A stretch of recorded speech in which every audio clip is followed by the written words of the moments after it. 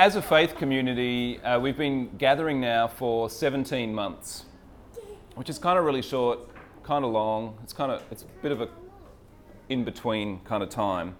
And so I was thinking about that this week, and we've got lots of stuff kind of written about who we are as a faith community. There's kind of an articulated framework.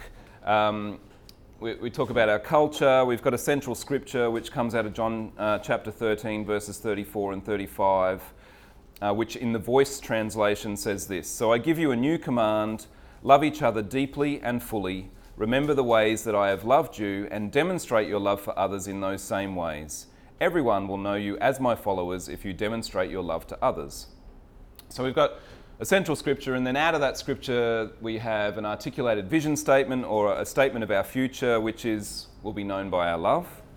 And then we kind of describe what we're for, we describe our values, we talk about how we're a people of relationship, how we're a people of good news, how we make room for each other, how we join God in the renewal of all things, how we are creators and contributors of culture, how we're for the common good.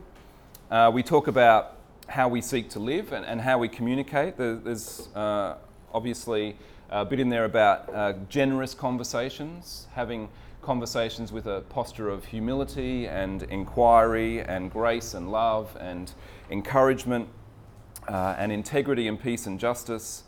And when it comes to doctrine and belief, we're pretty kind of straightforward, pretty pared back on that. We're sort of big on what unites us rather than what divides us.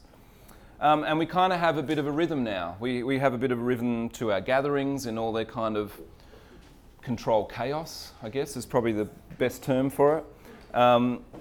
But frequently, the thing that keeps kind of coming up, those who visit our community, those who keep coming back, all sort of comment that conversation and our willingness to kind of have potentially difficult conversations, although I often go away disappointed most Sundays that the conversations that I thought were going to be difficult weren't that difficult at all. But conversation is kind of constantly identified and kind of celebrated as this point of difference for us as a community. So knowing all that and having said all that and kind of experiencing all that, this evening I still kind of want to discuss the question, what does it mean to be found? And I want to kind of raise that question, not just what does it mean to be found as found, the community called Found, partly yes, but also kind of what does that mean potentially just as an average punter on the street? And so for me, when I was trying to kind of distill that question into a single sentence, I came up with this. So for me, to be found is to belong. It's kind of it for me. Doctrinally, Tim Keller, I don't know if you know Tim Keller, theologians in the room, Dion would know of Tim Keller. We kind of disagree on a lot, not that he knows me, but I disagree with him just kind of in my reading of him. But I find that his writing actually is quite universal, and for whatever reason his doctrine doesn't seem to translate into that. And I really enjoy a lot of the stuff that he writes. And he has this quote that I love, and I think I've shared it before, but I just want to share it briefly with you again. And he writes this: "To be loved but not known is comforting but superficial. To be known and not loved is our greatest fear. But to be fully known and truly loved is, well, a lot like being loved by God. It is what we need more than anything. It liberates us from pretense, it humbles us out of our self-righteousness, and fortifies us for any difficulty life can throw at us." And so I kind of hold on to that as what belonging and what being found is about: to be fully known and truly loved, to belong. The thing about belonging, at least in my experience, is that finding belonging can be really difficult. It's really hard. Being fully known and truly loved is complex, and in many ways it's very much a lifelong journey. And part of that challenge, I think, in finding belonging is that what is often thought of as belonging or to be belonging or communicated as belonging is actually not. It's not. And so I think that we can confuse, particularly as a church, but also just individually, confuse many different things for a sense of belonging.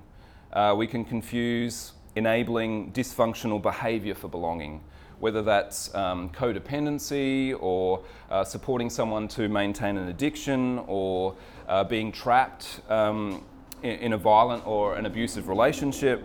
None of those things are belonging, in my understanding of the word, as particularly healthy belonging. And people who remain in those relationships can often feel that it's belonging because it gives them that sense of being part of something. And it's difficult for them to concept life outside of those relationships. But I think just because we're part of something doesn't mean that we have this true sense of being valued and belong. It doesn't mean that just because we have connections or we have relationships that they're healthy, that they're loving, that they're in our best interest. So I think we can confuse dysfunctional behaviour for belonging. We can confuse conforming for belonging. I come from a church background where if you didn't turn up pretty much every Sunday, your faith was questioned. And more than that, kind of your place in the community was almost jeopardised. The rhetoric kind of from the pulpit was family and the rhetoric was belonging. But the practice and the culture was probably more akin to the mafia, I think. It was kind of like the practice and the culture was much more about conformity and compliance and having to conform or feeling pressured to conform to a particular way of thinking, to a particular belief, to a particular behaviour, having to fit a certain mould, to me, is not belonging. The call or the cry often was kind of unity, but the intent and the purpose was really compliance. Dare I mention it, we're kind of seeing that with the Australia Day debate at the moment. Whatever your position is, what I've noticed is that discussing the potential merits of changing the date is framed as disunity. It's been framed that way by political leaders. We need to be unified as a nation, let's not change the date. My read of that is what they're really saying is that we need to comply. Don't question, just stick to the status quo, just maintain what we do. People are also in that conversation being told to get over it, to move on. And mostly the first peoples of this nation are being told to get over it and to move on. Yeah. Yeah.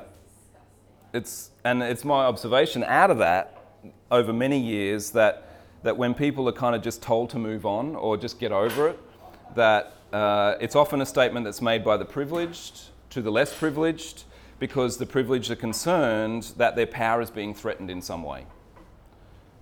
That's my observation. So for me, belonging in a spiritual, theological, and a community context is about three things. And for me, they're also modelled and framed through the lens of Jesus. And so the first thing is inclusion. I've been doing some work with an organisation called the Institute for Canadian Citizenship. Fantastic organisation based in Toronto, and I love their positioning statement. I'm going to steal it, and I've told them this, but their positioning statement is very simple. It says, diversity is a reality, inclusion is a choice. Diversity is a reality, inclusion is a choice. And inclusion for me is really kind of the first step to belonging. Inclusion is many things. It's an invitation to join in. It's a recognition that everyone has value, that everyone should be able to participate in social, cultural, and economic life to the fullness of their ability. But it's also not just an invitation, it's about the removal of barriers. It's about the removal of prejudice. It's about putting systems and frameworks in place that ensure that people who are traditionally excluded not only included, but are actually supported to participate. And so what we see in Jesus' life is that he included the poor, that he included the vulnerable, he included the excluded, basically, and he included even the enemies of his time. He included beggars and lepers and Samaritans and women and children and Romans and tax collectors and women who were thought to be adulteresses and fishermen, people who primarily were kind of considered to be of little importance and certainly lower stature. And so for me, belonging is firstly about including people like Jesus did. The second is loving people like Jesus did. Jesus didn't just include people, he loved them. He lifted them up out of the dirt. He embraced them. He healed them. He encouraged them. He listened to them. He prayed for them. He inspired them. He challenged people to live better, more purposeful lives. And more than anything, he served people. And, read through the Gospel of John, but also 1 John, that the life and the experience of Jesus inspires John to write that God is love. Like his experience of Jesus was just like, you are love. You embody love. And so inclusion not only kind of invites and facilitates participation, it's really underpinned by this kind of posture and heart of love. So including people like Jesus did, loving people like Jesus did, and then kind of the third and final thing for me is really around mobilizing or releasing people like Jesus did. And so what we see is that Jesus didn't just kind of draw people in or gather people unto himself for the purpose of having a massive following, having a huge Twitter account, not that it was around then, but he could have if he wanted to, having the largest gathering on a Sunday, although he could have, again, a gathering of 5,000 men plus women and children is pretty impressive today, let alone kind of 2 millennia ago. And so more than that, the reason that Jesus kind of included and drew people in was so that people could realize their potential, so that people could realize their purpose, so that they in turn could kind of go out and do similar things, so that they could include people and they could love people and they could bless people. Greater things than these, Jesus says. Go into all the world, Jesus says. And I love too that he wasn't precious. People didn't need to get Jesus' ministry endorsement before they kind of did stuff and they were sent out. We read how the disciples come to Jesus in a bit of a tither. They're stressed out, and they're saying stuff to him like, Jesus, people are doing stuff and it's good stuff, and they're doing stuff in your name, but it's not really officially covered by Jesus Ministries International. What do we do? Is that allowed? They haven't got your kind of imprimatur to go out and do that stuff. And Jesus' response, basically, my translation here is don't panic. It's all right. If they're not against us, they're for us. And so kind of in my reading of Jesus' way of doing things, belonging is not about owning stuff. It's not about controlling everything. It's about including, loving, and releasing. There's so many people that come in and out of our community, which I love. And I think of people like Amy over in Hungary, and Joe, and Isaac, and Murdoch, and Jackson, and Eleni, and Brendan. Beautiful people. We don't often see them. They live in other states, or they're traveling the globe, or they live in other countries. But they have value. We love them, and we love what they're doing. We love what they're doing, where they're doing it. And they belong, They are found, at least to me. And so to be found, for me, is to belong. And I think that this really is kind of the good news that Jesus talks about and that he reveals. The good news is about belonging. It's about inclusion. It's about loving. It's about releasing. It's about the broken made whole, and the poor and the oppressed set free, and the stranger welcomed, and the lost found. And so my prayer for this week is, may you be fully known and truly loved. May you belong. May you be found. Amen. Amen.